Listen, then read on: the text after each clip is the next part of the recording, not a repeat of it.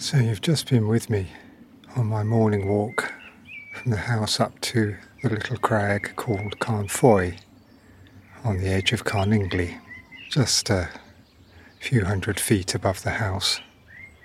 And Carn Foy is one of the many prehistoric settlements on Carningley. There are still the ruins of the rampart walls around it, and where I'm sitting now I call the lookout, because it's so obviously the place where a lookout would have sat to keep guard, with a view around and down to the country around. And I noticed this morning bringing this little recorder to bring you with me, particularly how the quality of sound changes as one moves up. I don't know all the birds, but I know some of them, the chaffinch, the skylark, the chiffchaff, and the meadow pipit, and stone chat. And I was just thinking, and this morning we haven't had the cuckoo. But then just as I got here, we had the cuckoo as well. So I was glad to be able to share that with you. So the place I'm sitting here is one I like to just be when I want to look out, and sometimes come up here with my coffee. It's a place where there's a sense of opening.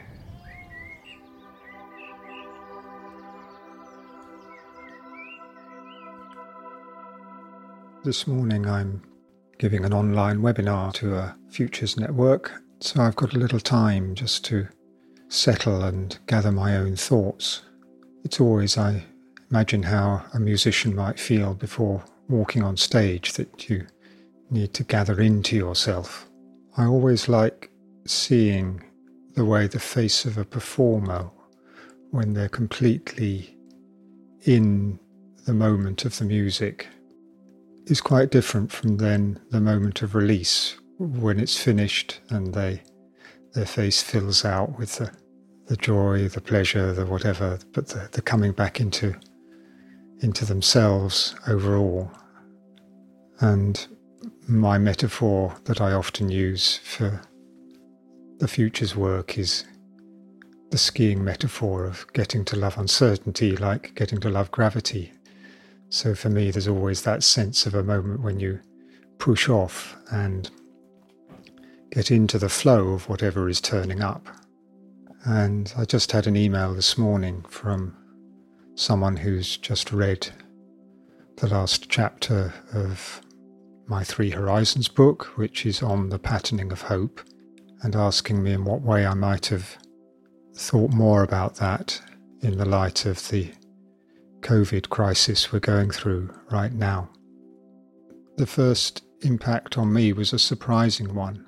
The very imminence of what might be disaster in the first days, the sense that one never knew whether one might just fall ill, and that sense of imminence was much more real than any other meditations on the end of one's life, but in a way that created a lightness. Because, like many people, I hold in mind many threads of activities, people to follow up on, ambitions, things that might come off if I put enough work into them, all this stuff. And yet, when you know that those things are all fragile and feel it in yourself, then you just come back to the day. You come back to then hope, that sense that hope informs the moment. Hope invites attention to the moment and the day, and the way that one is patterning it, and whether one is living it with that same intensity of giving of the best in a performance that reveals something of life to everyone around. One of my favourite quotes is a classical pianist being asked about preparing for performing at Carnegie Hall, and he said, the only way to cope is to know that you cannot cope, that you prepare and practice and prepare and practice, but then when the moment comes and you step out, you just have to let that moment be what that moment really is, where it is, when it is. For me, this has just re-intensified my understanding of what it is I mean by the patterning of hope.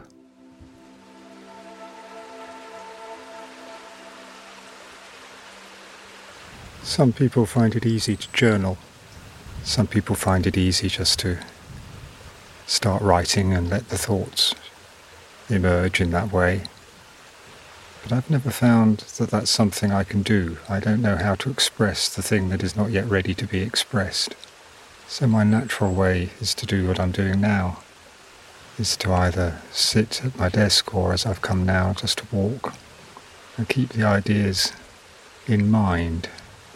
Keep the things circulating, bring them up, think about them, and just let them circulate until they've found a shape.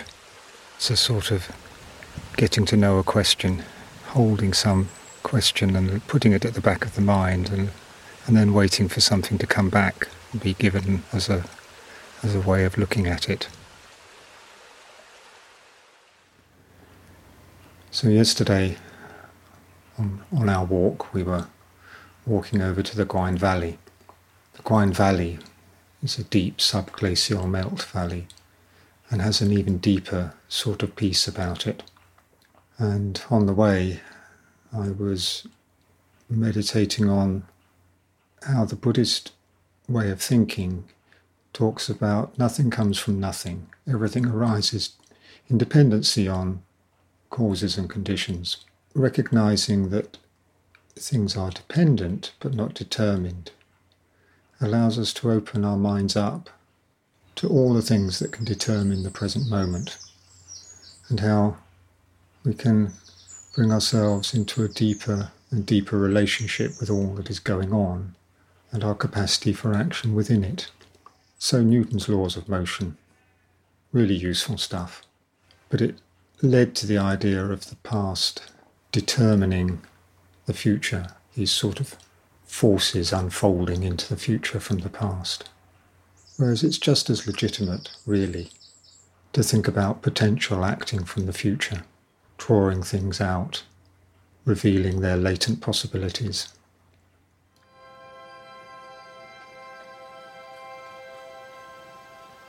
I'm much engaged with bringing the inner and the outer truths into alignment. One of my colleagues, David Adams, has practiced in one of the North American indigenous practices, First People practices, and developed what he calls the wisdom wheel. And there are 8 perspectives that can be awakened sitting in a circle, each one giving a unique perspective on some issue that is held in common, some need for the tribe, for the community, to explore a question and find its own way forward. And each of them, disruptive genius, peacemaker, steward, strategist, awakens a particular way of using our awareness in the world. But as McGilchrist said, the world arises in response to the way we pay attention to it. So attention is a moral act. David and I have found a strong resonance with another way of doing much the same thing, which is a more conceptual language of understanding the patterns in the world and what makes a living pattern. What is it that makes a living pattern an expression of life and regenerating other life, that each expression of life enriches all the others? And now the wind has dropped. It's a warm midsummer day, a very peaceful feeling up here. The challenge is how to share things that you don't yet have the words for. I read in somewhere, knowing is a response to not knowing. So what I'm mostly thinking about is ways that seem to evoke some natural response that we all have and then strengthen it. The best analogy I've found in the last few days is qualities as we find them in qualities of music. Any of us can respond to music, and if we want to learn to sing or play an instrument, then we have to become aware of pitch and rhythm and pulse and phrasing and harmony. And each of one of these and others has a distinct quality, a quality of the thing. And of course it's a quality that we become aware of in ourselves, but also serves to connect us with others. And the more deeply we inhabit and get to know that quality in ourselves, the more freedoms we have to make music with others. I've been living now for several months with the idea of a regenerative compass that would name a few qualities for each point of the compass that would help people cultivate that same awareness and fluency in the way that they inhabit their lives, and allow them the same capacity to come together fluently, bringing out of the whole more than the sum of the parts.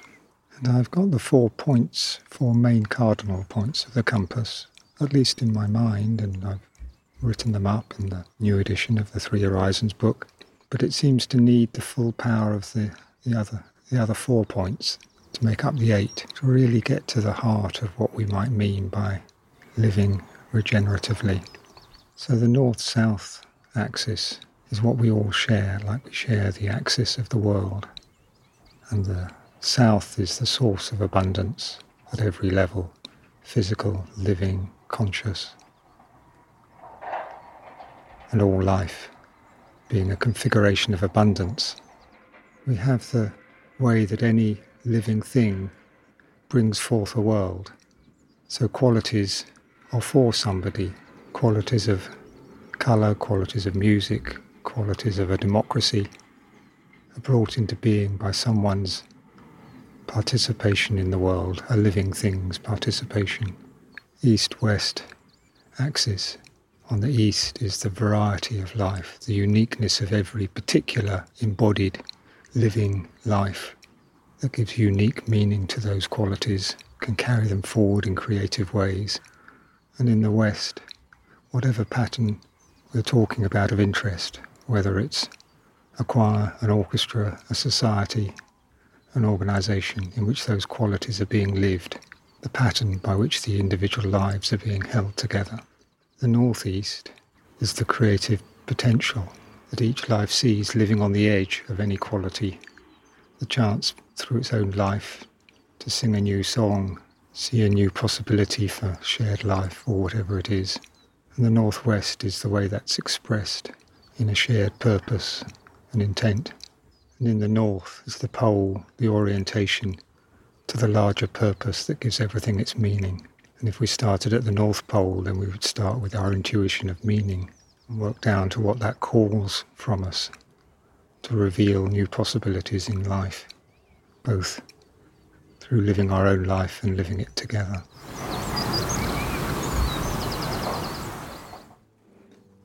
I'm sitting here on this lookout, and as I look around I can see the ramparts, not so clearly as in the early spring because the bracken has come up and covers a lot of them. But it's quite easy to imagine oneself sitting here 1500 years ago, waking up here in the morning, coming out of the hut, seeing the other people around, being in a pattern of life whose qualities were both very different from our own, but we inherit them. We've carried them forward step by step. Each day another stone was added to a wall or a new idea was tried out. And here we are with all our new forms of abundance, and also having not paid attention to the cycles and the return of the larger patterns of which we need to be part. Everyone knows, everyone who thinks it in the slightest bit about it can see that we've alienated ourselves from the larger patterns of which we're part, and that we're all dependent on each other. But we've not found the simple ways to wake up in the morning and orient ourselves to these regenerative qualities. Why we as a species should be uniquely problematic, why we should find it so difficult, is a mystery. But it seems clear to me that only simple means of awakening this awareness will work. Just like you can take the youngest child and start to clap a rhythm, sing a song, enjoy the rhythm, the cadence of a poem. I think we need to find those simple little ways to awaken those basic qualities of being and being together, bringing abundance into new forms of life, seeing that all from the perspective of higher meaning. We've just got to make them that simple.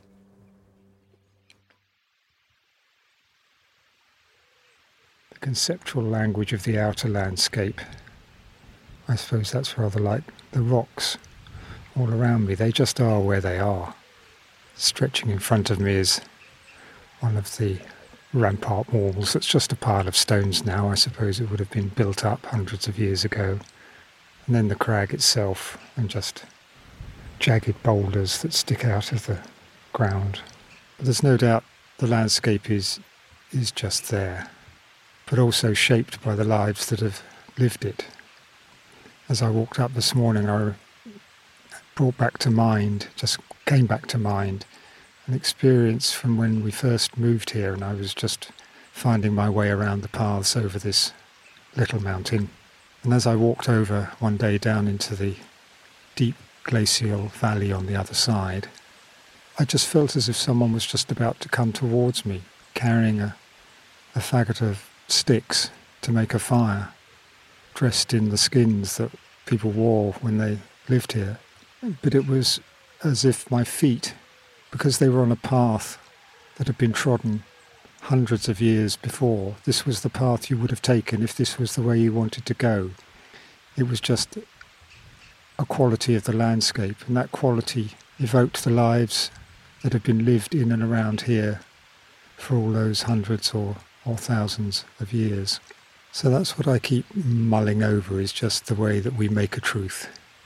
We make a truth the way we live a life, in and amongst the rocks. I spend a lot of time trying to use my mind, very conscious of its limitations. It can never do quite as much as I would like it to do. So there can be a sense of not achieving enough, not solving a problem. But you can't fail to live a life. And perhaps there's a letting go of the attempt to know that life that makes it possible to live it more fully. I don't know.